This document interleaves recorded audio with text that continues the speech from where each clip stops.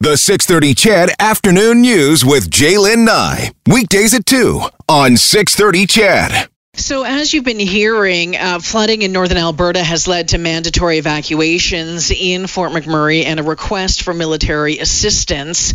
It comes as spring ice breakup on the Athabasca and Clearwater rivers led to flooding and the complete closure of the city's downtown core. Fort McMurray Mayor Don Scott says the ice jams are unreal.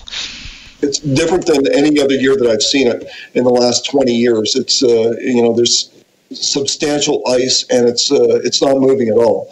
So and it's backed up against our bridge. It's backed up, quite a ways. Evacuees are being asked to register at the Oil Sands Discovery Center. The high river levels have also led to several boil water advisories. John Tupper lives in Fort McMurray. He's seen the floods, the fires, and now another flood. He joins us this afternoon. Hey, John. Hey, Jillian. All right, so give us an idea. You sent me some video over the weekend. Tell me what it was like when you were looking at that and what you're seeing right now. It's unbelievable. I've been here 23 years now. I've never seen anything like this. The ice is backed up almost to the bridge deck, and that's a very, very tall bridge. It's really well built. The majority of downtown is flooded and underwater. The main street, Franklin Avenue, that runs right up and down the downtown is, I'd say probably half of it's underwater. A lot of the critical essential services that we have, the grocery stores, the hardware stores, the post office that distributes the mail, they're all either cut off due to water or experiencing major flooding themselves.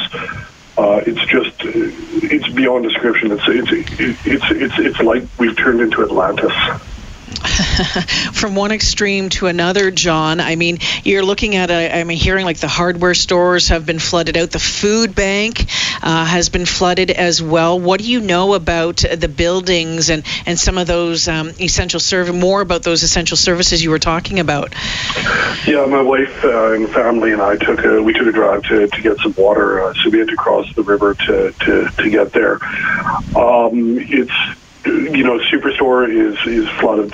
You can't get there. Walmart flooded. You can't get there. Sobeys, Save on Foods, Canadian Tire, Rona, Home Hardware. Those are all the kind of the big businesses downtown. They're gone. Another thing people don't realize is that just by the way this town grew up, about well over half, I'd say even probably 70% of our doctors' offices are downtown in an area called River City Centre and a few buildings surrounding that. It's completely engulfed. You would not be able to get there without a canoe. And, that's creating a lot of concerns because those are our pediatricians, those are our primary care physicians, those are the doctors when they're keeping regular office hours and not at the hospital. That's where you go to see them. With COVID on top of this, I don't even know how you go see a doctor right now. Yeah, I was going to ask you, John, with COVID on top of this, how does the municipality handle this and do what they have to do? I've heard that there's been a call for the military. I think it has to go through a couple of different channels, and maybe that will help out in some ways. But the whole getting to the doctor thing, that's not going to be taken care of with the military. You're safe. You and your family are safe right now.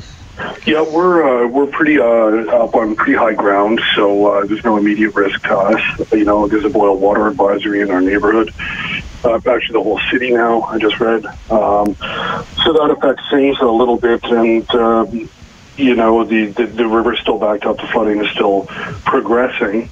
So we're taking precautions. We're making sure that we have the devices charged up so that we're okay if the power goes out. We got lots of water. We're okay there. But I think, Jaylen, my concerns going forward are in the next couple of days. There's only 3 grocery stores left on this side of town that you can get to. And, all of a sudden, 100% of our population is going to have to be served by half the grocery stores. I can't imagine what that's going to look like. It's just beyond description. Okay. Well, John, thank you for letting us know what you're seeing up there. Keep us up to date. I'll be following you still on Facebook, and stay safe. The one thing, the mayor said earlier today, because of the oil sands, people are very used to being in a very safety-driven environment. If there's any place that can face challenges, it's ours. But it would be nice to have a break from some of the challenges, wouldn't it be?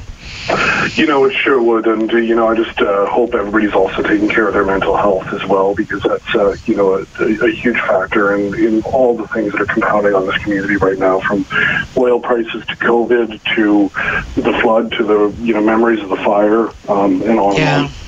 Yeah, okay. John, take care of yourself and your family. We'll talk to you again soon. Thank you for this. Take care. Bye-bye.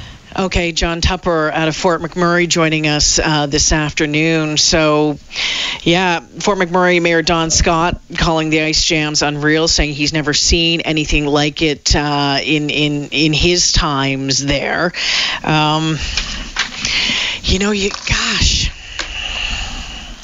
It's got to be a tough one, huh? Have you seen that video? Have you seen some of that video, some of the pictures coming out of Fort McMurray, what that looks like?